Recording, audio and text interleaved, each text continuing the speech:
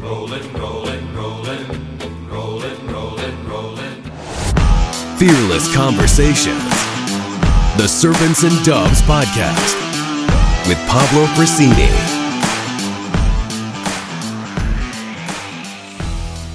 What's up, folks? I'm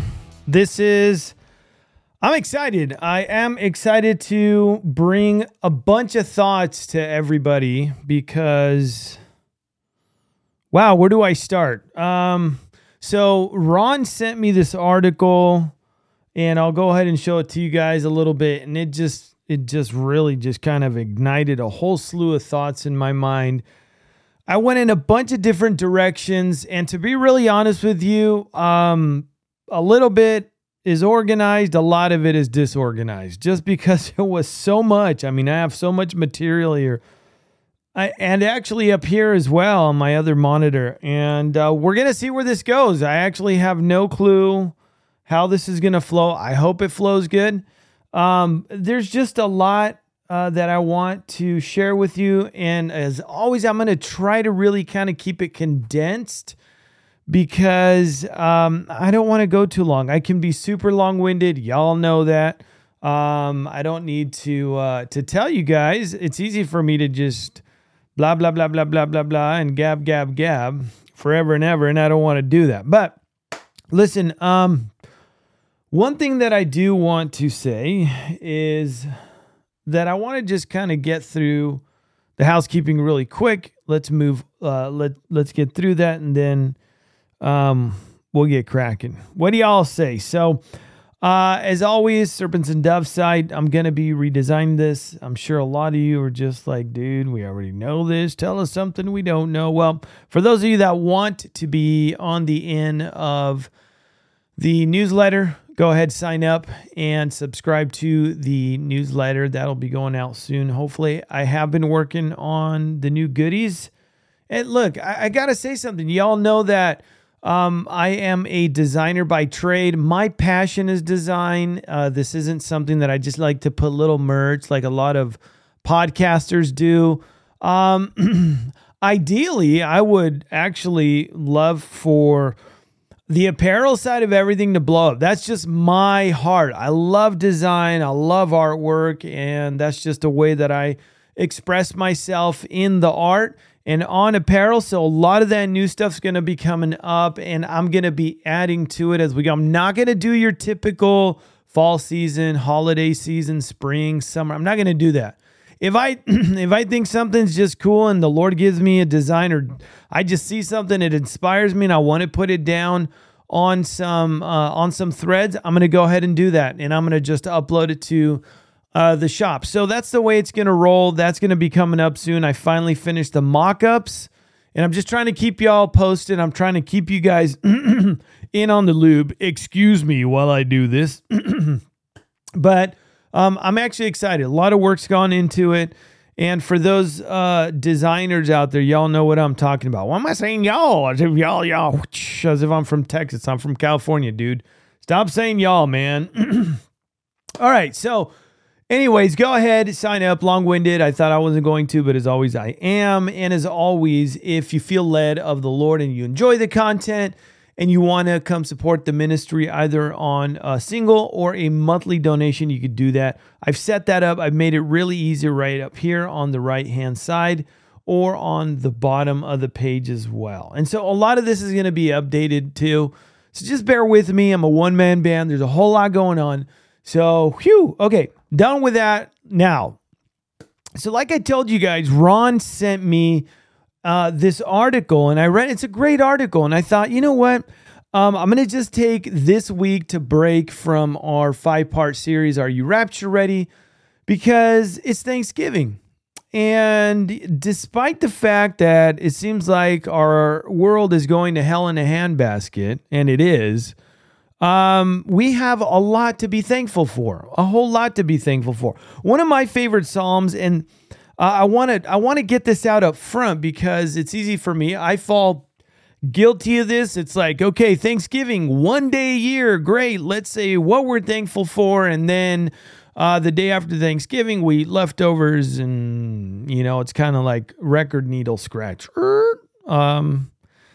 But that's not the way that the Lord wants us to operate. He wants us to be living a life of thankfulness constantly. And for the believer, there are challenges for us in our walk with the Lord at all times because there's so much vying for our attention. And look, if we're going to really be honest with each other, we're just a bunch of spoiled brats. We really are here in the West. We have a whole lot, and it's easy for us to become ungrateful. I'll just leave it at that. But one of my favorite Psalms is Psalm 100. And let me go ahead and read it. It's only 5 verses. I hope this encourages you guys as I read it. It says, and this is, and I'm sure most of you know, it's a Psalm of Thanksgiving. It says, make a joyful shout to the Lord, all you lands. Serve the Lord with gladness. Come before his presence with singing. Know that the Lord, he is God. It is he who has made us and not we ourselves.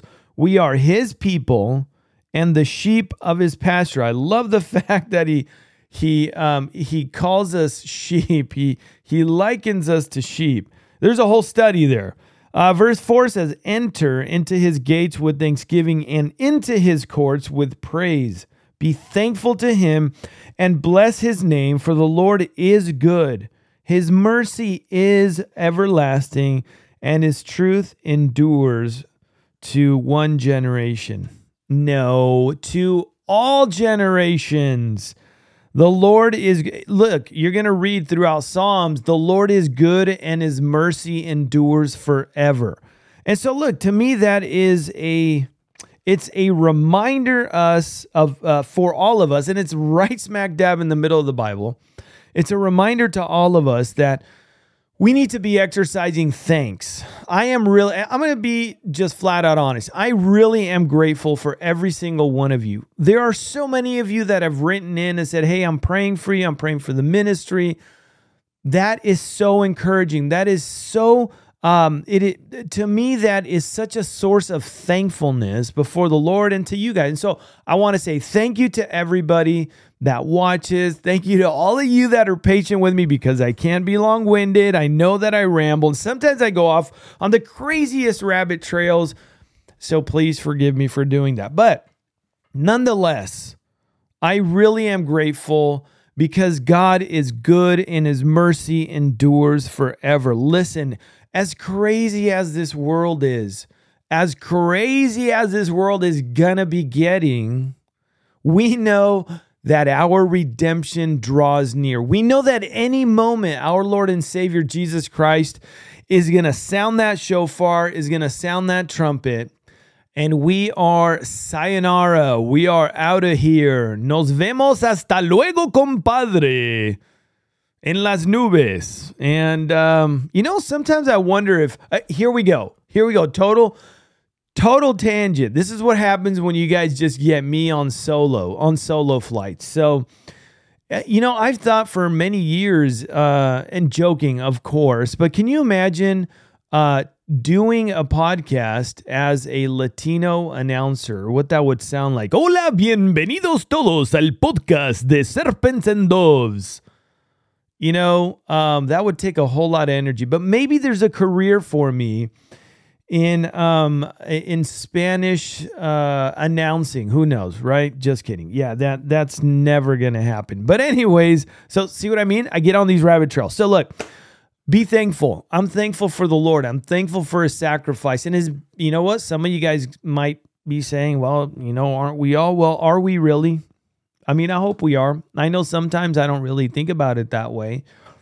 And I really need to remember and keep that at the forefront of my mind. So it is a great reminder. I pray that as you celebrate the day of Thanksgiving, that it wouldn't just be relegated to a day in November, but that it would be all year round, where we would count our blessings and we would be able to be thankful for so many things. I love my country. I am grateful that the Lord has me here. I'm grateful that I am able to be here and share my heart as, rabbit traily and rambly and blah, blah, blah as I could get. I am grateful to be able to be sitting here and sharing my God-honest heart with you guys oftentimes. And sometimes it's ugly. Sometimes it's just going to be raw. And that's just the way it is, because at the end of the day, I'm a sinner. I'm saved. I've been saved by grace. and I'm grateful for his grace, his compassion. I'm so thankful for his mercies. I'm so thankful that we are not consumed because he is so good again, and his mercies endure forever. I am thankful for his faithfulness. He provides our every need, and oftentimes he gives us sometimes the things that we want. Not all things. He doesn't want to spoil us, even though we become, I think in the West, like I said before, we become little spoiled brats. But nonetheless, thank you, Lord, for this platform. Thank you, Lord, for what you do for us. Thank you for the gift of your son, Father God. And thank you for the time we're going to have right now. So, folks, what do you guys say? By the way, enjoy your Thanksgiving. Eat lots of turkey and take a lot of naps. I don't watch football. I know, right? Boo. I don't watch football.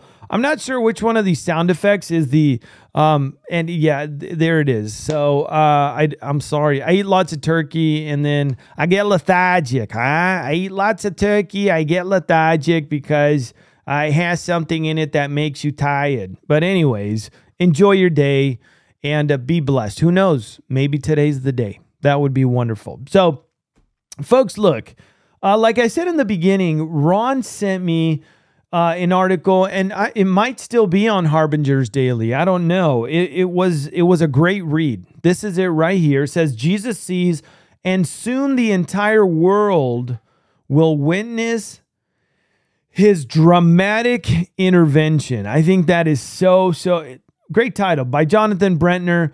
Again, it was a really, really good article. Very, very good article. And we're going to kind of go through this because as I started reading the article, man, my mind was racing a million miles an hour. I mean, I remember I read this article and then I read this and I read that. And what did it say in scripture? And pull out, a commentary here. And when I least expected, I have so much information that if I don't boil it down, if I don't, just kind of package it all together and slice this end off, slice that end off, we're going to be here for about 4 hours, and none of us have the time to do that. So I'm already 12 minutes in, and I haven't started. So I say we get crack-a-lackin', and hopefully, again, I'm able to make sense.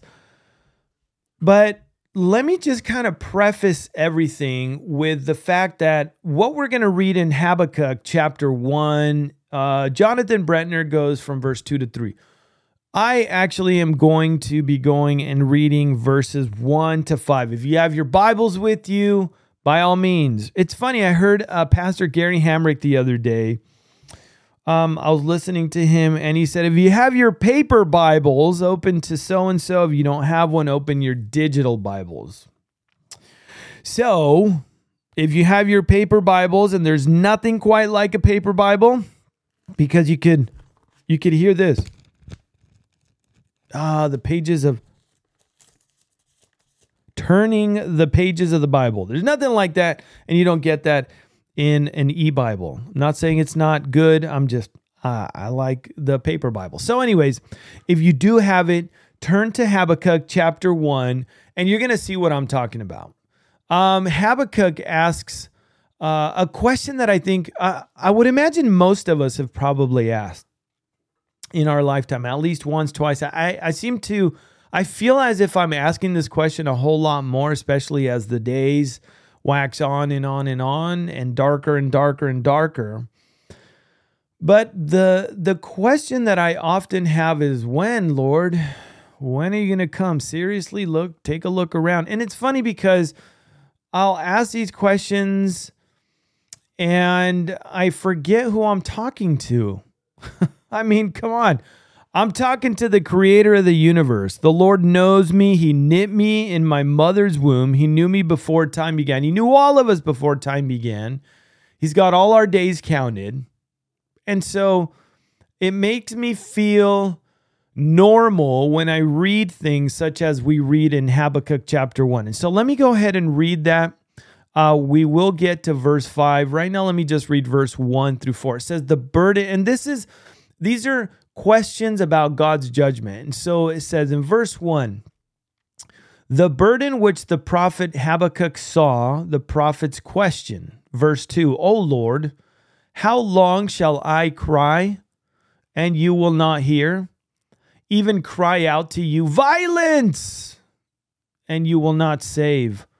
Why do you show me iniquity and cause me to see trouble? For plundering and violence are before me. There is strife and contention arises. Verse 4, therefore the law is powerless and justice never goes forth. For the wicked surround the righteous. Therefore perverse judgment proceeds. Look, folks, family, flight crew, listen. I don't know about you, but when I read this, and this is from the New King James Version, but when I read this, you could read this in the King James. If you like King James Version, by all means, knock yourself out. It says the same thing. And it's almost as if you're reading something from the headlines of newspapers today. This is the age-old question, but more so today as we see Habakkuk asking this. And I've oftentimes said, Lord, seriously, what in the world is going on? When are you going to intervene? These people, the evildoers, they are getting away with so much, and there doesn't seem to be any accountability anywhere.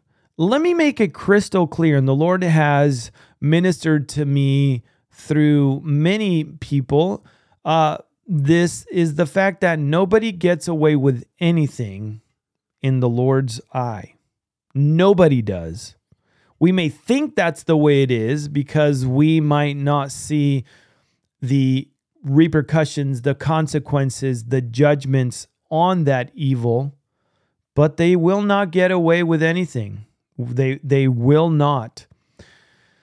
Verse 5 begins the Lord's reply, and I'm only going to go to verse 5. And this is what the Lord says: look among the nations and watch, be utterly astounded, ! For I will work a work in your days which you would not believe, though it were told to you. So essentially the Lord's saying, listen, I'm going to do something that's going to blow your mind. And even if someone were to tell you, you wouldn't believe them. You go, nah, no way. And it's funny because we do that, right? We oftentimes react that way when the Lord might tell us in prayer or through, a reading scripture where he would encourage us. And we oftentimes will say, nah, the Lord would never do that. No, that would never happen. And so it's easy for us to question things like that. Hey, at the end of the day, look, I'm not going to sit here and tell you that I've said a million times, I'm not perfect. I have to say this. So let me go ahead and just kind of lay this out on the table. I told you guys that Ron sent me this article, and this is the way he captioned the article. It was just 2 words. And Ron said, be encouraged. Because Ron and I have a whole slew of conversations.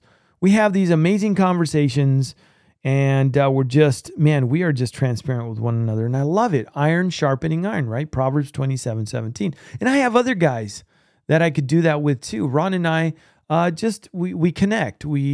It's amazing to me that we didn't know this, but Ron and I share the same exact birthday. And Ron and I both, when we got Charlie Offers Very Interesting Deals, the acronym, you guys will get that probably in 2 hours. Both of us lost our taste and smell, and to this day, we've not regained 100% of it. Kind of stinky. That was for 3 years ago. I think it was around the same time both of us got it. So, you know what? It's so cool to just have things in common. And again, we get to sit down, we get to lay things out. So he sends this to me and he says, be encouraged. And so again, I read it and I just kind of want, like I said in the beginning, I want to kind of unpack some of this stuff. And I need to just say something. So besides my wife, because my wife is the quintessential eternal optimist, Ron is an optimist as well. I mean, they're both optimists. And so the Lord said, look, Pablo, you're such an Eeyore that I'm going to have to surround you with optimists. because you know what? You need a little help there, buddy. You a little you get a little pessimistic sometimes, and you know what? I need to put some people around you that are gonna bring you up a bit. All right. So the Lord, obviously, I married. I always like to say I married up, and I married way out of my league. Way out of my league. My wife is a beautiful, amazing woman, and again, she is the eternal optimist. Ron, my buddy, is also an eternal optimist. They both see the glass full, half full, right? You've heard that. The optimist says the glass is half full. The pessimist says, no, the glass is half empty. Grittingly my teeth, I have to admit that I'm not the happy-go-lucky Andy Griffith Show optimist. As much as I probably would call myself the struggling pessimist, or you know what, we use this as an excuse. You all y'all pessimists, you know what I'm talking about when I say we use the excuse of, well, I'm not a pessimist, I'm just a realist, right? Look, at the end of the day, sometimes we could be as realist as we think we are, but it comes across pessimistic. And praise God that our Lord and Savior is not a pessimist. And hey, we win. All right, we win. So listen, I was grateful when Ron sent this to me and he said, be encouraged. Be encouraged. And oftentimes, so as I was reading this, the very first part of me says, I thought to myself, well, where would the encouragement come from? But as you read it, and again, the Lord is faithful. He is good and his mercies endure forever. The Lord ministered to me and he said, you've got much to be thankful for. Let's unpack all of this stuff. And don't be such an Eeyore. Don't be such an Eeyore. And so I want to make sure that I hope that I make sense. And so let's just kind of jump into the article. And let's read a little bit. I'm going to just kind of jump all over. So it says this, I read to you Habakkuk, and he says, the Lord responded to the inquisitive prophet by telling him that his judgment, let me actually read from here.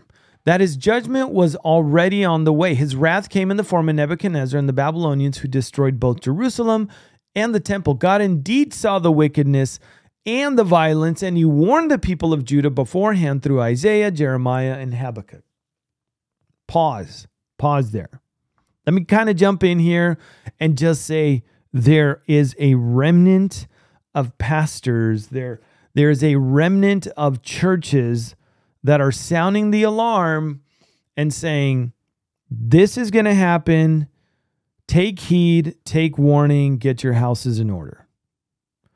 And so just like then, right now, God has raised up leaders to sound the alarm. And it's important that we don't just hear it, but that we listen to it and that we take action on it, that we act on it. So let me keep going. Back to today. Despite a world that's overrun with violence, deception, injustice, lawlessness, and wickedness, let me jump in here and say, as if that's not bad enough, very few church leaders ask questions similar to that of Habakkuk. Do they not connect what they see with biblical prophecy? Have you asked that question? I know I have. As I said before, I've asked it a million times. I find that I ask that question a whole lot more now than I ever have. And it gets tiresome, and the Lord is so patient with me, so patient with us. You know, I could just imagine the Lord saying, oh, Pablo, my son, okay, well, let me send this encouragement through my word. Let me send this word of encouragement through this person or that person or in prayer or whatever it is. And praise God for that. But I could relate. We could relate to Habakkuk. And look, Habakkuk isn't the only one. We can go to Psalm 10. We go to Psalm 10. If you have your Bibles, go to Psalm 10. Verse 1, why do you stand afar off, O Lord? Why do you hide in times of trouble? The wicked in his pride persecutes the poor. Let them be caught in the plots which they've devised. For the wicked boasts of his heart's desire. He blesses the greedy and renounces the Lord. The wicked in his proud countenance does not seek God. God is in none of his thoughts. And the psalm goes on. Verse 12 says, Arise, O Lord, O God, lift up your hand. Do not forget the humble. It's a great psalm. It's a great psalm. And again, that's not the only one. You could just turn over, 3 psalms to the right. And Psalm 13. How long, O Lord, will you forget me forever? How long will you hide your face from me? So on and so forth. And so we're not alone as we traverse through this time in the world, this ugly, ugly time. Now, look, I got to say again that praise God that I have a wonderful wife. My mom and my dad have poured a lot into us, my 2 sisters and us growing up. A lot of wise counsel. And also I want to say, the Lord brings people into our lives, and the Lord's brought some amazing wise men into my life to really kind of at times slap me around and go, dude, snap out of it, sonny. And I'm thankful for that. And most times it's like we could just talk to each other and we could encourage each other. And that's something that's so, so, so important. The other day I got a call just out of the blue from Pastor Ken Ortiz. Hey, I just wanted to see how you were doing. And it just really blessed my socks off. It really made my day. Pastor Ken, if you're hearing me, I love you, Pastor Ken. It was such an amazing call. And look, you know what? It's amazing. I mean, I got, the Lord put men in my life like Ron. I got Eric Barger. Again, Pastor Ken Ortiz. I got Phil Romas. We got Ken Rohde, Pastor Jason David, John Haller, and so many others. But it's, you know what? It's encouraging. And oftentimes we live in a world where we need that. We need to lean on one another because there's I find this funny. Let me just kind of jump in here and say that we as Christians, we've kind of created our own subculture, our own, Christianity has created its own subculture. Sorry, it's this little connection here. If this goes, then you guys won't hear me. So pardon me as I kind of fix things here. But we also have created our own little language at times. And I think it's funny. We come up with terms for everything. And one of the things that I believe every single one of us experiences to some degree or lesser degree, more times or less times, is what Pastor Brandon Holthouse called this, and he's another man too. Shout out to Pastor B. But so we got evil fatigue, right? And we've talked about evil fatigue a bit, and I'm sure a lot of us go through that. But I found it funny because I read an article just recently, and they came up with a whole slew of names. I got to share some of these with you. One of them is called late great burnout, and I'm sorry, I think it's humorous, okay? Because we come up with all these terms.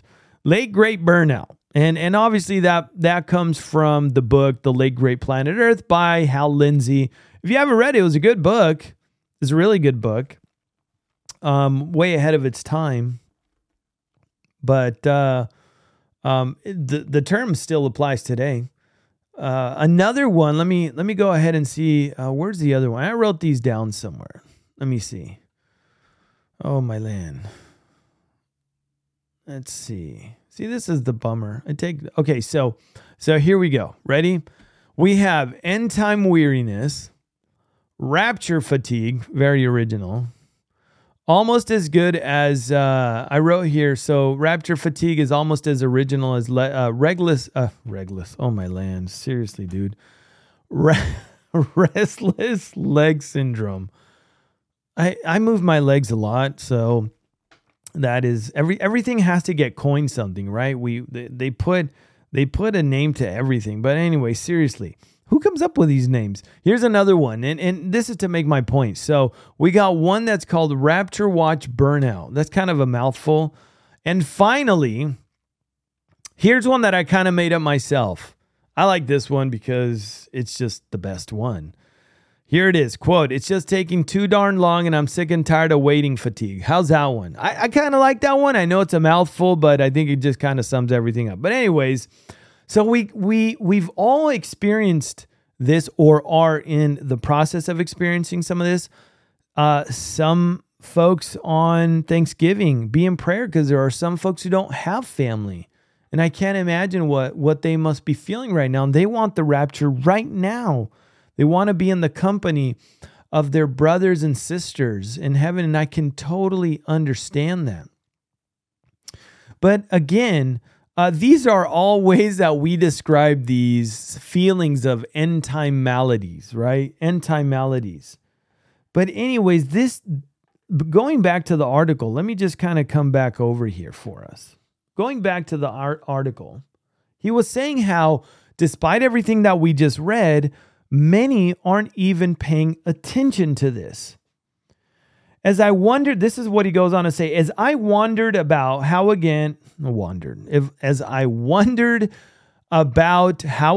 respond to the normality bias, very true, normality bias so evident among believers today, I thought about the title of a Francis A. Schaeffer book that I read in college. And this is the title, "He is There and He is Not Silent."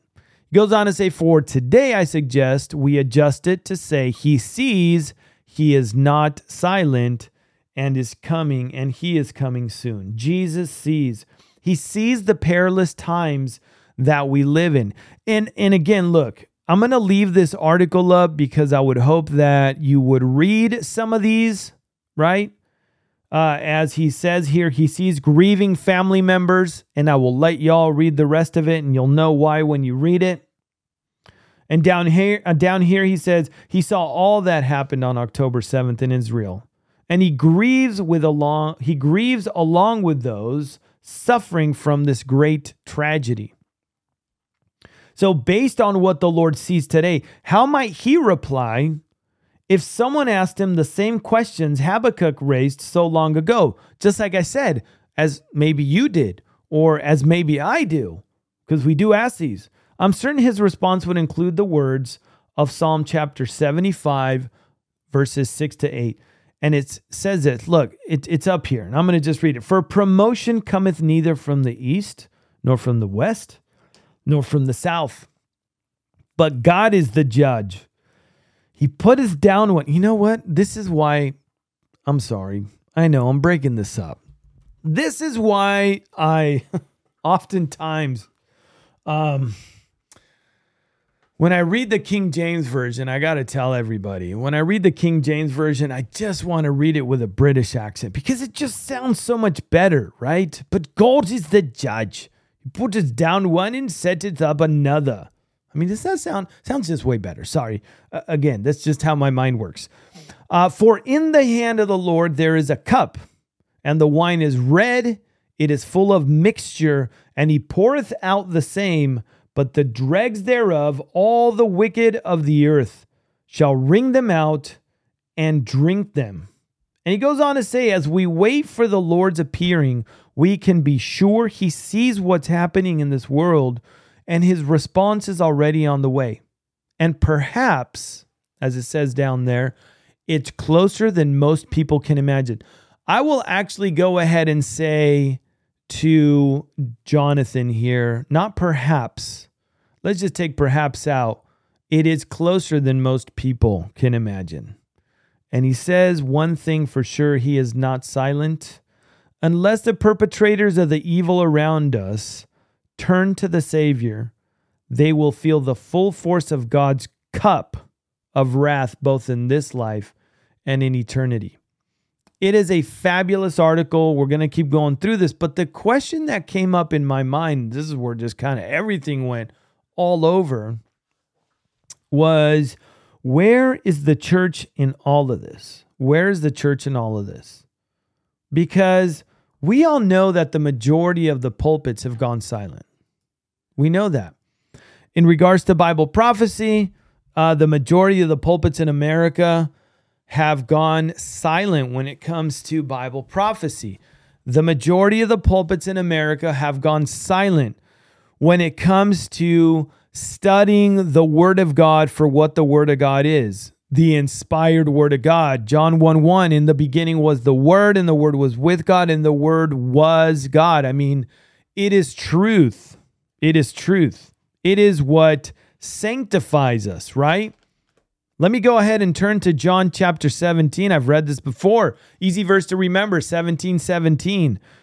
It says here, sanctify them by your truth. This is Jesus's prayers. Part of Jesus's prayer. He was praying for his disciples, but in principle, it applies to us as well. And he said in verse 17, sanctify them by your truth.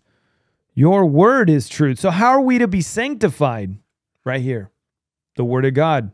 Getting into the Word of God. You like to read, 10 chapters in one sitting. I know Pastor Kerry Green used to read an exorbitant. I think he used to read through the Bible in 3 months. Think about the amount of reading that he would do. So he's read through the Bible a bazillion times. He knows the Bible a lot. You could read that much and you're blessed by it. Praise God. I'm more on the slow side. I'm kind of like, the race between the turtle and the hare. I'm more like the hare. Do-do, do-do, do-do, do-do. I just read slow, and that's okay. Some of us are slow readers, but the point is we read, and we take in the Word of God. We read and we take in the Word of God. Now, when it comes to, like I said, we read, what are the pulpits in America lacking? Oh, wow. The churches in America, should I say, are lacking a whole lot. A whole lot. I just did a podcast on Tuesday with Carl Teichrieb, and Carl Teichrieb said one thing that, it's a big truth. We don't oftentimes think about it, though. We don't think that the church, the building, the place where we go and we gather and we fellowship is not the place where we do ministry. That is not the way God designed it. The church, the building itself, the gathering of the believers is what we do to be equipped so that when we walk out the doors of the church, we go out and influence the world around us for Christ. And we've not done that. We have done a terrible job at that. We are extremely anemic. And at the risk of somebody accusing me of picking on the church a lot, well, in all due honesty, I am picking on the church. Because it is the church's responsibility to go out, right? The body of Christ, not the building. When I say the church, I'm talking about the people, the individuals that make up the body of Christ. Born again, spirit-filled believers. The church, by and large, has failed at its mission to evangelize the world with the gospel of Jesus Christ. You want me to say that again? Well, too bad, because I'm going to say it anyways. The church, by and large, has failed its mission to go and evangelize the world with the gospel of Jesus Christ. Now, look, some of you might agree with me. There might be some who disagree, but the proof is in the pudding. Okay? The proof is in the pudding. And now, the reason why I'm bringing this home is because, again, it isn't the world's responsibility. It isn't those that are spiritually dead to seek the Lord, because they're spiritually dead. They don't know any better. It's our responsibility, again, as the body of Christ, to fulfill the Great Commission. It was a command. And it was almost like the Lord was scolding us because he had to tell us, like, seriously, man, this is what I need you guys to go and do. Right? And so what can we look at? Seriously, let me see if I could just kind of show you guys a little bit of what I'm talking about. So I read an article, and some of you might get this little booklet. I don't know if you guys, let me see if I back it up a bit. This is from Jan Markell, called Understanding the Times. I don't always read all of them. Sometimes I do. This one in particular, I read one article in it, and it was called Apocalyptic Anticipation. And there's one thing in there that it does. It just shows how the world. There was an article, I guess, back from a while ago, The Guardian, and Jan says that it further mocks those with the end time view. And what it does, she said, is that it reinforces the growing skepticism of the world. Now, I'll take it a step further. It's not so much that the world is skeptic about this, because the world doesn't know any better. Why would I hold the world accountable to knowing about the rapture when the world has no clue who Jesus Christ is? And so why would they even know about the rapture? So it's not like I'm going to hold the world not accountable. It's not like I'm going to hold the world responsible for knowing, because they don't know at the end of the day. That's our responsibility to go and share the gospel. And then say, hey, listen, by the way, did you know that the world is going to pretty much come to a screeching halt fairly quickly here? And I know some people say, they've been saying that for a long time. They've been saying rapture for decades and decades and decades, even maybe centuries. And yeah, they have been. But the conditions have never been more ripe for the rapture to happen than they are now. And there's a whole list of reasons, and we can't get into them today. But just know that we're at a point right now where it is a mockery. But the mockery isn't coming from the world. When I'm talking about the rapture, the majority of the mockery isn't coming so much from the world as it is from so-called Christians. So I tried to look this article up, and I found an article from The Guardian. This came out February 1st of this year, and it was titled, "I Grew Up Evangelical, Terrifying Rapture Films Scarred Me Forever." This is a really eye-opening article, not because, that's the pathetic, ridiculous remake. I'm sorry, it was horrible. It was a horrible remake of the Left Behind series with Nicolas Cage. I mean, seriously, it was terrible. And if I have to go on and say, did this influence him at all closer towards Jesus? If I have to base my assumptions on the post films that Nicolas Cage has done after this, I would say vehemently, no way, Jose. No way, Jose. So, but this article was written by a dude named Josiah Heese. And Josiah Heese, now we don't have time to go through all of this, but let me just read a little bit. And this will give you an idea of where the church has become so anemic. And it's been like this for a long time. Unfortunately, the church has just not come to grips with it. And we should have come to grips with it. Hang on as I take a sip of my delicious coffee. Decaf, yes. You guys are probably wondering. It is decaf. Sorry. It's a placebo for me. Pray for me. Anyways, it says here, after millions of people vanish from existence, the world is thrown into violent anarchy, the street playground of theft, murder, rape, looting, suicide. Duh. By the way, one of the, let me do a shameless plug for one of the hoodies that's going to be coming out in a t-shirt. It's my Duh hoodie and my Duh t-shirt. I've been saying I'm going to come out with that because we have so many of those moments in society today. And as I read the news articles, sometimes for those of you following Telegram, if you're not following me on Telegram, I would highly encourage you guys to go do that. Sometimes I'll post a random video there that I don't post anywhere else. So if you don't, the link is below. But anyways, this is one of those dumb moments for those that are going to be left behind. Well, this is what everyday life is going to look like, plus some. Let me go to the second paragraph here. It says, it's a familiar story to anyone raised as an evangelical Christian in the last century, particularly if you grew up in the 90s with a shelf full of Left Behind rapture novels, which have sold 80 million copies. By the way, a lot of these people that write these books, they really focus on the fact that it was all about making money. I'm not here to judge anybody's heart. Tim LaHaye is with the Lord, But they were good novels. And the first 3 movies were the best Left Behind movies. Sorry, Kirk Cameron, you did spectacular, brother. Wish they would have kept going with the series, man. Would love to have you on sometime. If you hear this, or if anybody knows Kirk Cameron, get this over to him so I can get him on. Anyways, it goes on to say here, let me go to 3. Intended to be taken as a literal prophecy of events right around the corner, these stories terrorized me as a child and haunt my dreams to this day. Love the use of the words. I'm working on a memoir about these experiences and have interviewed dozens of people who grew up under this what?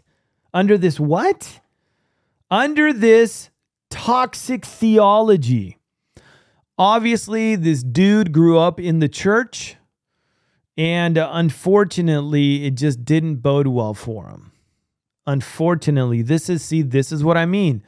The church just fell asleep at the wheel. I think the church became so enamored with trying to put butts in the seat and fill the pews and bring the world into the church through this pathetic seeker-sensitive movement and this whole purpose-driven movement, that they missed by and large the whole reason why we're supposed to what? Evangelize, share Jesus Christ, right? No fluff. We don't need a fluff. The Holy Spirit doesn't need our help. We get to help. God doesn't need our help. We get to help. It's a privilege. It's an honor to be able to serve the Lord. But he doesn't need us. But he takes broken vessels like us. Praise God. What a broken vessel. I've got patches all over. But thank God he takes broken vessels like us and he uses us. Anyways, look, I got to get through this really, really quick. There's just and this is what I meant. There's so much information. But here he calls it toxic theology. So this kid grew up in the church. And you could tell there's a lot of resentment here. You could just hear it as you read this article. And he talks about how he went to see Rise of the Antichrist and how it expertly weaves contemporary Christian right boogeyman. I'm not going to say what, right here. You could read it. Okay. Into an otherwise typical tale. It's the same narrative every time with Rapture films. Get that? It's the same narrative every time with Rapture films, books and plays. The Antichrist uses World War to manipulate the UN into installing him as leader of a global socialist government centered on the mark of the beast. A tattooed credit card. Obviously, you could see the man's ignorance here. Often a barcode bracketed by number 666 on everyone's right hand or forehead. No, not exactly like that. But we can't get into it today. Anyways, he goes on here to also talk about money and how it's about money. He goes on to talk about Distant Thunder. I don't know how many of you guys have seen a Distant Thunder. I like it. I think it ends sad because the protagonist in the movie, she ends up getting her head lopped off, but she never becomes a believer. So crazy. When we go down here, we also read how he talks about many that, I don't know if it's this part or a little later, but he talks about people that have actually left the church. They have left evangelicalism. Let me see where the part is here. He talks about a thief in the night. And right here, see, he used to go to church. It says, our church held a screening of the sequel to A Thief in the Night. It was better financed, better produced as its DIY predecessor. But say what they may, look what he says right here. My Christian friends and I were too young to understand the questionable leaps of biblical interpretation at work in these movies, or the political machinations fueling the Cold War, the culture wars, and the revolution of the Christian right in U.S. politics. But we understood pain. We understood torture. We knew we were sinful, and we were convinced the world was not a safe place for us, and we shouldn't get too comfortable in our beds at night. Well, look, the world is not a safe place. I hate to break it to you. It is not a safe place. The Lord says that we are to be in the world, but not of the world. Right? We're in the world. We're not of the world. We came out of the world. The world is a type of Egypt, or Egypt is a type of the world in the Old Testament. So we're not part of that, but it is a dangerous place. Don't get comfortable in the world. And unfortunately, I think a lot of churches and a lot of Christians have produced The churches have produced Christians that have become very comfortable in the world. They're like, they have their death grip on the world and they don't want to let go of the world. And so what do we see? Unfortunately, it says here, after my parents divorced and dad moved out, mom worked around the clock at a nearby hotel while attending community college at night. I was alone a good deal of my childhood, and at least once a week, I was convinced that everyone I'd known had been raptured up to heaven, and I was about to face the violence, the disease, the starvation, and the isolation of the 7-year tribulation. In other words, Daniel's 70th week. And I just spilled my coffee, but oh well. So here you could hear it in his voice. There's bitterness here. But here we also read that by the mid-90s, rapture fever was in full effect with my generation. He must be around as old as I am, because I remember in the 90s, DC Talk was huge. And I remember when their album came out, it was their live version of the album. They did Help. It's almost like they were trying to do this crossover thing. And they released a cover of Larry Norman's Rapture anthem, I Wish We'd All Been Ready.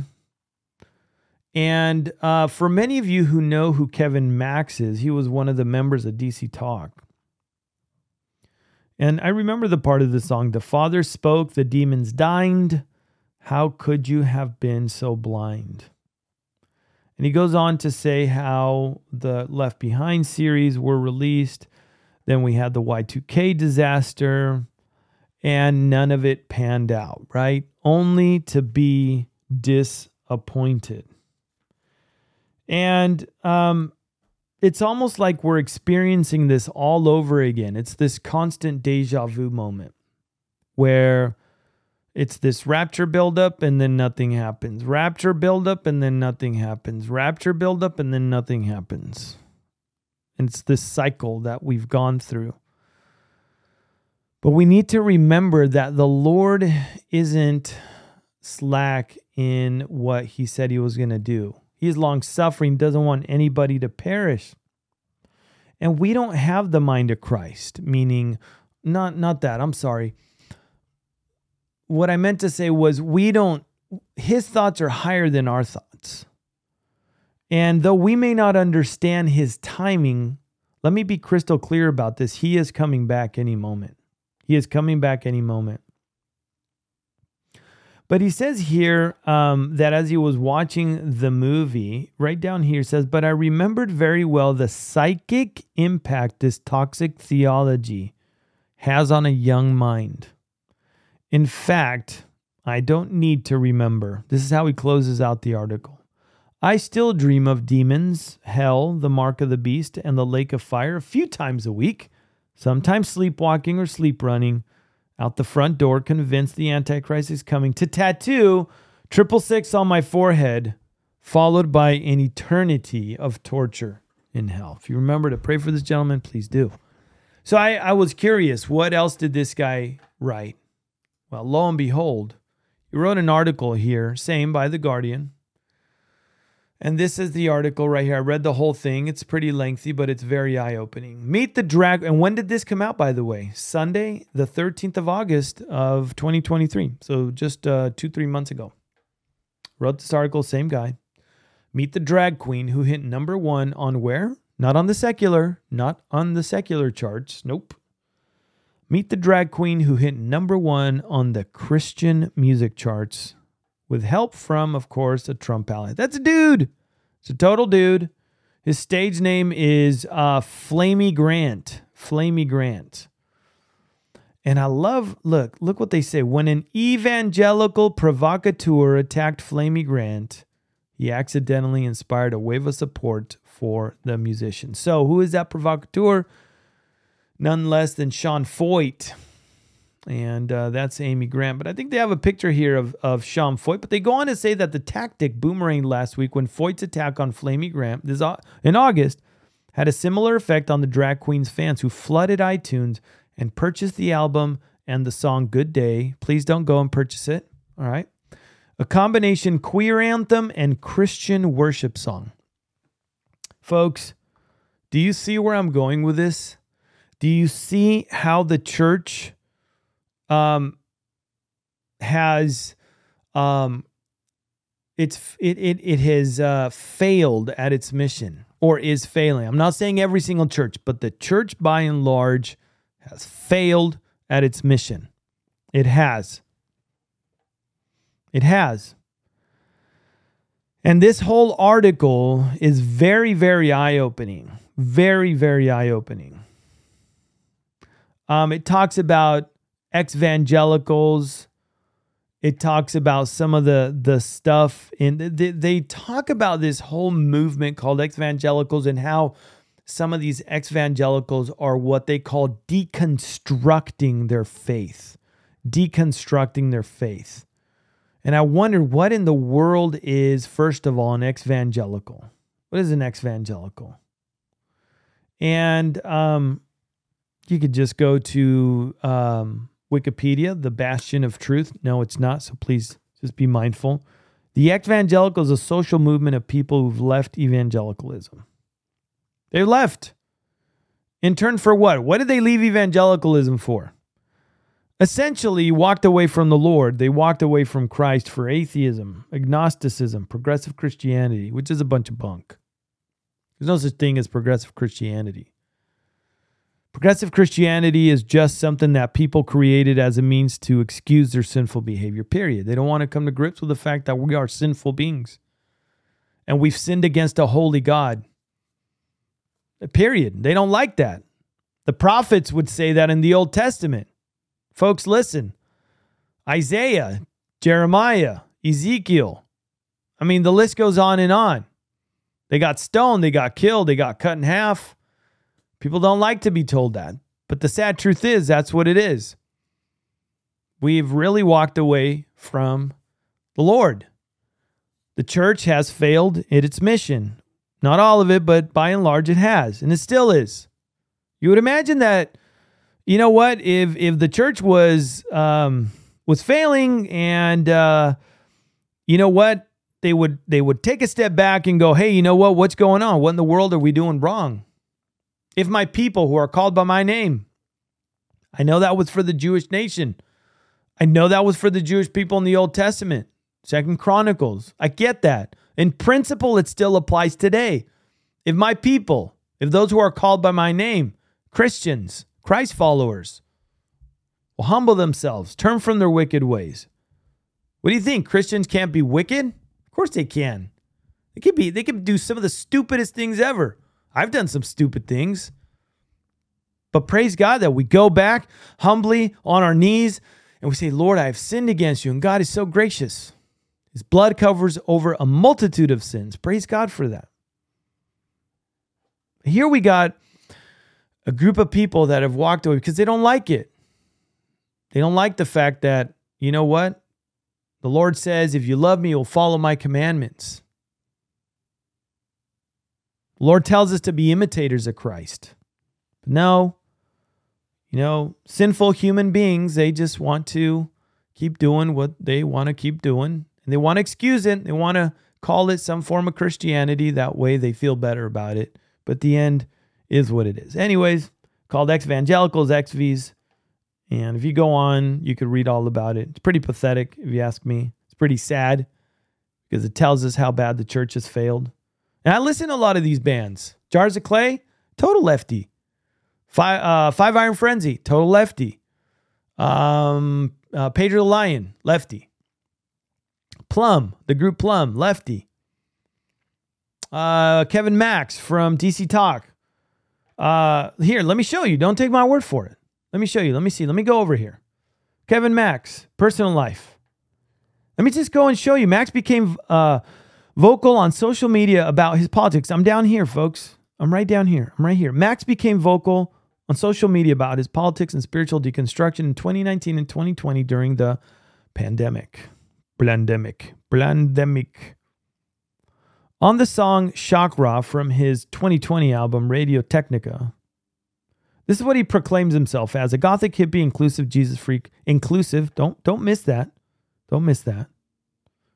Inclusive Jesus freak. Unfortunately, he used the word Jesus here. Wanting peace.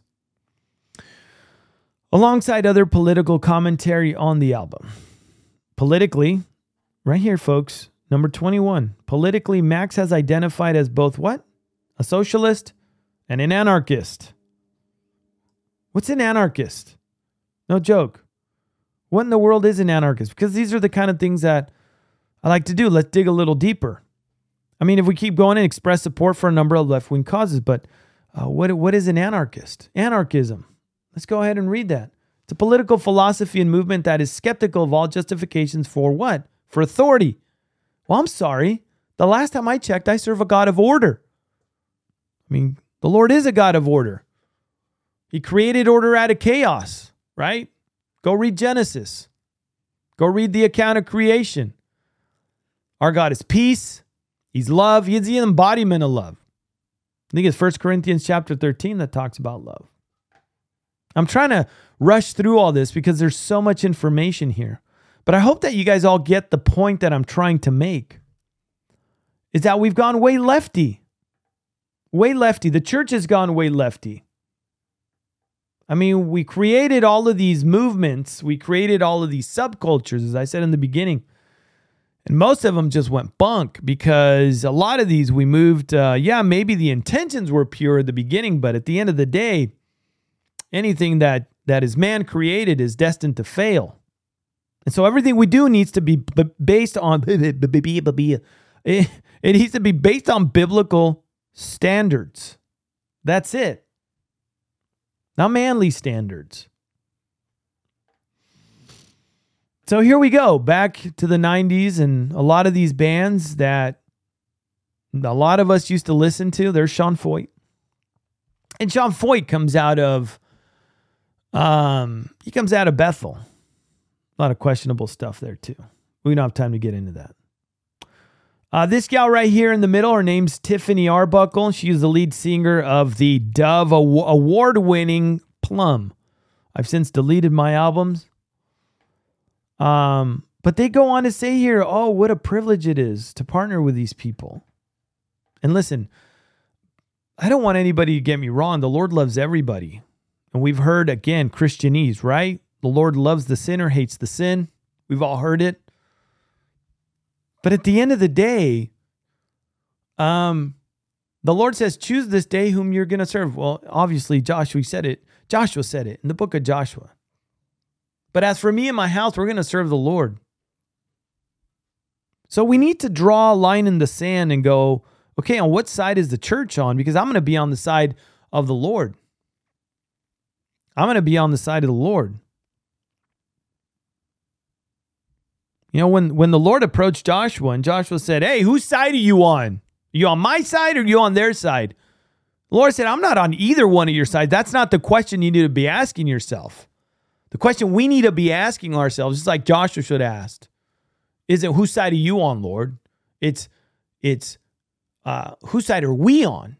Are we on the Lord's side or are we on the world's side? And it seems to me, by what I'm seeing, by what I'm reading, by what we're looking at, we're witnessing today, and this has been happening for decades. The church has fallen asleep at the wheel. Nobody said anything. Everything's peachy keen. Look, it's not peachy keen. Everything's not peachy keen. We have a big, big problem. But we serve a great big God who could fix this. But there's got to be humility involved. There's got to be repentance. Too much ego going around. Way too much ego. God hates ego. He hates pride. If you don't believe me, go in Scripture. Look up all of the instances of pride. Look up David when he took the census. What happened there? Didn't bode well for a lot of people. Didn't bode well for him either. So anyways, this is the kind of society we're in. That's a dude. Pray for the dude. And why am I kind of scrolling through here? Because we had guys like Ray Boltz. We had guys like we had women like Jennifer Knapp. They all came out, part of the LGBTQ. They still call themselves Christians. So we got things wrong. We got things mixed up. I mean, we live in a world where Isaiah was so spot on when Jesus said, woe to those who call evil good and good evil, right wrong and wrong right, everything backwards. You know, man, you could tell that I just really, really, I feel real passionate about this. Because this is what happens when we try to interpret the Bible and pull scripture out. We just make it say whatever we want it to say. This is what happens when we go away from biblical statutes and biblical standards, and we think that our standards are better and we're going to make it work because you know what? The Lord could use my marketing help. No, Lord doesn't need it. You could keep it. We don't want it. We could see what it's done. Positive thinking, give me a break. Talked about that. Whole notion of you could be a better self, man. All you got to do is you just got to chant this weirdy chant before we open up scripture. And well, they don't even open up Bible at Joel Osteen's church. I am who I am. It sounds like Popeye, man. You know, I am who I am, and that's all that I'm.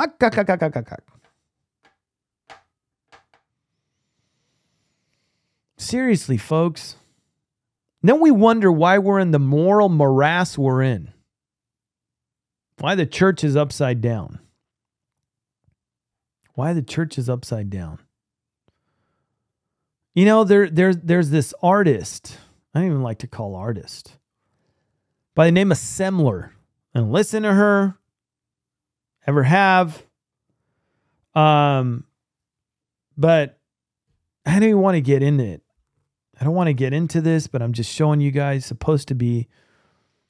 Look at the genre here. I've been seeing a whole lot more of this. And I'm not going to play anything because it's just pure trash. It's garbage. It's junk. You know, when I used to listen to secular music, I used to listen to Rage Against the Machine. Well, let me finish here. Semler, supposed to be a Christian artist, not Christian at all. Okay, you guys, just by the titles, you could tell where this is going. LGBTQ plus. Let's push the agenda, progressive Christianity. This is what progressive Christianity gets you. Now, on a Christian album, you've got a parental advisory explicit lyrics because they drop F-bombs, right? So essentially, you know, you're listening to an album. And that's what you're going to get. I didn't say any bad words, but I just played that for effect. This is where we're at, folks.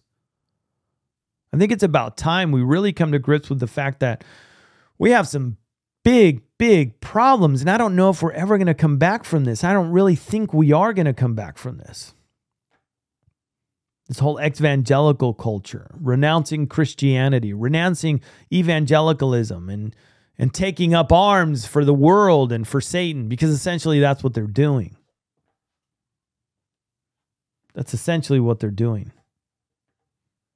So again, we come back to the question that Habakkuk asked. It's a good question, great question. Because now more than ever, that question is so apropos. So apropos. How long shall I cry and you're not going to hear, Lord? And even when I do cry out to you, it's violence. Violence everywhere. Lawlessness, no accountability. People do whatever they want to do. The church has gone awry. It's gone crazy. And Lord, where are you in all this? You don't save? Where are you? Why you show me these things, Lord? These things cause me trouble. They bother me. I see plundering and violence all before me. Strife, contentions arise. Contentions in the church, divisions in the church. Christians fighting against each other for the stupidest things. I mean, the church is fractured. It's divided. It's broken. It's like a boys and girls club sometimes. We go to church and it's just, you know, trendy groups. You got to drive a certain car. If you don't drive a certain car, well, you can't be my friend. Really? I'm sorry. I don't remember reading that anywhere in Scripture. I don't remember. But I do remember that when the widow gave her mite, the Lord praised her because out of her lack she gave. and everybody else gave out of their abundance. Shame on us. Shame on us, because we dropped the ball. All of us did. And we're seeing that. No one is perfect. No, not one. There's no one righteous. Too much pride. Too much pride. Let me just close with this. And there was so much I didn't get to. Just so much I didn't cover. So much. Let me read this. This is a commentary, Warren Wiersbe commentary on Luke chapter 21, verse 28. Just the very end of it.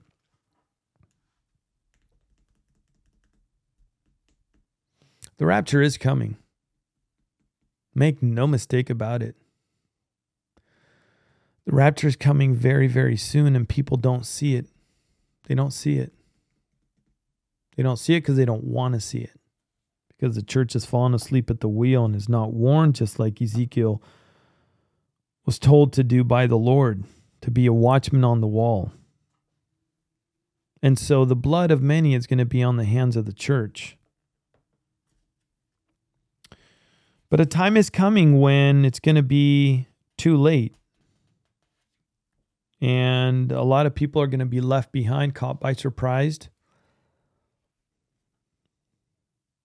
And like Larry Norman said, I wish we'd all been ready.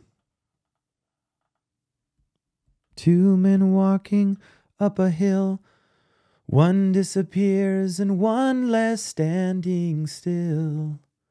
Wish we'd all been ready. A man, a wife, asleep in bed. She hears a noise. Oh man, I could keep going on. Gonna happen. Christ appearing in the clouds for us is gonna be instant, twinkling of an eye, and it's gonna happen any moment. Take a look around. The Lord says that many will be caught by surprise, and I know now why so many are just going to be caught by surprise, because they've fallen asleep, they've walked away, and they've said to themselves, nah, they've been saying this for way too long, they're just full of hot air. I'm going to go live my life the way I want to live my life. Well, let me read this. There are those who ignore and even ridicule the doctrine of the return of Christ. After all, the church has been waiting for the Lord for 2,000 years, and he's not returned yet. Peter answered that accusation in 2 Peter chapter 3. He pointed out that God keeps his promises whether we believe them or not, and that God measures time differently from the way men measure it. Furthermore, the reason he waits is so that unsaved sinners may repent, be saved, and be ready when Jesus comes. While his seeming delay is a trial to the church, why it's a trial to the church, it is an opportunity for the lost. Having answered their questions, the Lord then applied the message to their hearts by giving them two closing admonitions. And those two closing admonitions, folks, family, flight crew, are know and watch. Know the seasons that we're living in. Know the times that we're living in. Know the Word of God and how that applies to everyday life. And be watchful, because the Lord comes at an hour you do not expect. So be ready. Be ready. Listen, I know I went a little bit over, and some of you are going, wow, man, that was heavy. It was heavy. But I hope that this spurs each and every one of us on to share the gospel of Jesus Christ, because times are short. And as humorous as I tried to make all of those different Christian-y sayings of evil fatigue and, late great, what did they call it? Late great burnout, end time weariness, rapture fatigue, rapture watch burnout, whatever it is.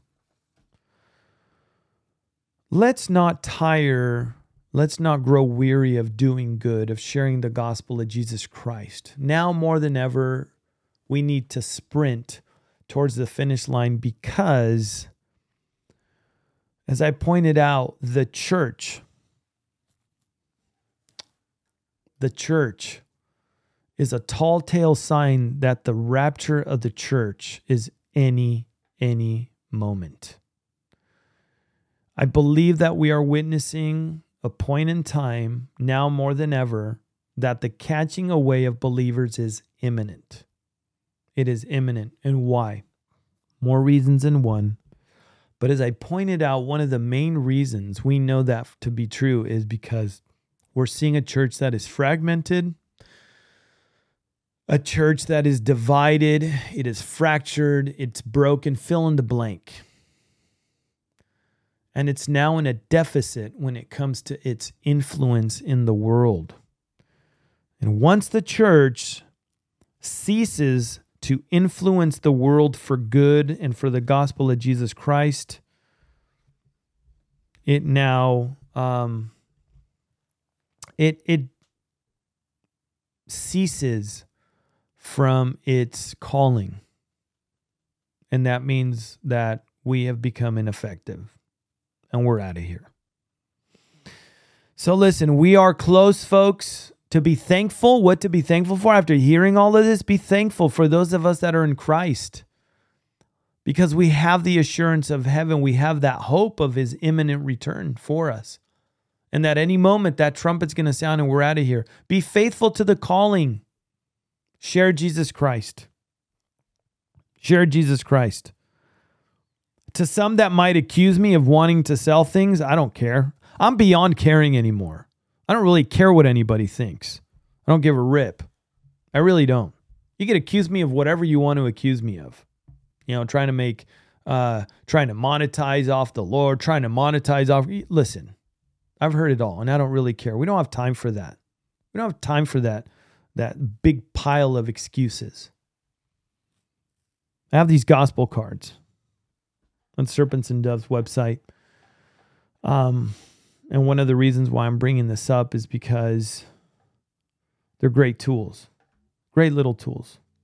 You get over there. You can get them if you just go to the shop and you go to the gospel cards there, or you could just English gospel cards. I also have them in Spanish. The ones with the little red bar up here are in Spanish. These down here are in English. And they're just simple. Simple gospel of Jesus Christ on there. Right there. You could leave these at coffee tables. You could leave these at a restaurant. You could stand in front of a movie theater and hand them out. When you go get gas, put them where the card goes so people have to pull them out. Go to a library, leave them in a book. Because if the rapture happens today, those books are going to be there and someone might open that up and have the everlasting gospel presented to them. Again, I have them in Spanish too. Las tengo en español. Para los que quieren estas tarjetas en español, acá las tengo en español también. I have them in Spanish right there. And I'm going to be, I'm praying that the Lord would present folks that would help me translate these into different languages. That they wouldn't just be relegated stateside, but that they would be able to go all around the world. So folks, listen. Now's not the time to be playing Christian. Now's not the time to be playing church. Now's the time to armor up. Ephesians chapter 6. Now's the time to be praying up. Now's the time to encourage one another, to sprint towards the finish line because our redemption draws very near. If you don't know Jesus Christ, I want to urge you to call on the name of the Lord to be saved. John 14:6. Jesus said, I am the way, the truth, and the life. No one comes to the Father but by me. There's no such thing as progressive Christianity. There's no such thing as getting to God. There's not many roads to God. There's only one, and his name is Jesus Christ. And he died on the cross for you and for me, and he rose on the third day, and he's sitting at the right hand of the Father. And that invitation goes out to everybody. and anybody. For God so loved the world that whosoever believes in him. Whosoever, that means everybody. Whosoever believes in him will not perish but have everlasting life. What a beautiful, beautiful verse. Listen, for those that aren't in Christ, you stand condemned already. Read John 3:17. It's the verse right after. It doesn't have to be that way. Doesn't matter where you're at. It doesn't matter what you've done. The Lord doesn't care. Don't wait to clean yourself up because you can never do that. The Bible says that your righteous deeds are as filthy rags. Filthy rags, that word that they use is like menstrual rags. Pretty disgusting, right? Pretty graphic. That's the way the Lord sees your righteous deeds, your good works. They don't mean anything. Okay? They're worse than stepping in a fat pile of steamy doo-doo. That's what your righteous deeds are. Let's just be honest. Let's really just lay the cards out on the table. The Lord wants you to come to him just as you are. Let him do the cleanup work. And don't put it off. Don't put it off. Satan wants you to put it off because at the end of the day, if the rapture happens right now, guess what? You're in for hell on earth. Hell on earth. Exactly. Doesn't have to be that way. And I would encourage you, call on the name of the Lord while he may be found. Today is the day of salvation. Don't put it off. It's simple. It is simple. Admit you're a sinner. Believe that the Lord Jesus Christ died for your sins. He rose on the third day. Confess him as Lord. And just pray that you would forgive you and come into your life. That's it. It's simple. It's not rocket science. Doesn't cost us anything. It cost Jesus Christ his life. And he suffered a lot on that cross. Easter's coming up next year, and I'll be doing, hopefully, a talk about that. But listen, let's close in prayer, folks. Hope you guys were encouraged. I really, really do. As crazy as this may sound, look, at the end of the day, Christ is coming back for us. This is not our world. And while we're in this world, make it count. Make it count. Make every minute count. Because once that trumpet sounds, it's over. That's it. I don't want to stand before the Lord and cry Niagara Falls because he shows me the things I could have accomplished had I been obedient to the call, but I was too chicken. I was too scared of what somebody else might say. Oh, well, if I do a podcast, what are people going to think about me? Who cares what anyone else thinks about you? Who cares? The only one we should be concerned about is, what does Jesus Christ think? Am I being faithful to the Lord? That doesn't mean you're going to live a perfect life. You're going to stumble and fall. Praise God for his mercy. Anyways, how about we pray, we close until the next one. All right. Father God, thank you so much for this time. Lord, thank you. Thank you that we live in this country. Thank you for your mercy and your grace. Thank you that you are long suffering. You don't want anybody to perish. Thank you that you hear us when we call to you. And if there's anybody out there, Father God, that wants to surrender to you, I pray that your Holy Spirit would tug at them, that they would feel uncomfortable, and that they would surrender to you. They would give up, stop fighting it. Father God, I pray that you would heal the church. Lord, though it seems like an impossibility, Father God, with man things are impossible, but with you nothing is impossible. All things are possible. Father God, we thank you for this day of Thanksgiving. And I pray that we would exercise Thanksgiving each and every day of the year. Thank you for your sacrifice. Thank you, Father God, for loving us. Thank you, Father God, for being so merciful and gracious with us, so compassionate, so gentle. Father God, we love you and we praise you. We look forward to hearing you sound that shofar and saying, "Come up hither." What a beautiful time that's going to be in Jesus' name. Amen. Listen, family, I went over a little bit. I do apologize. But listen, keep looking up. Get into the Word of God. Get the Word of God into you. And until the next time, may the Lord richly, richly bless you guys. See ya.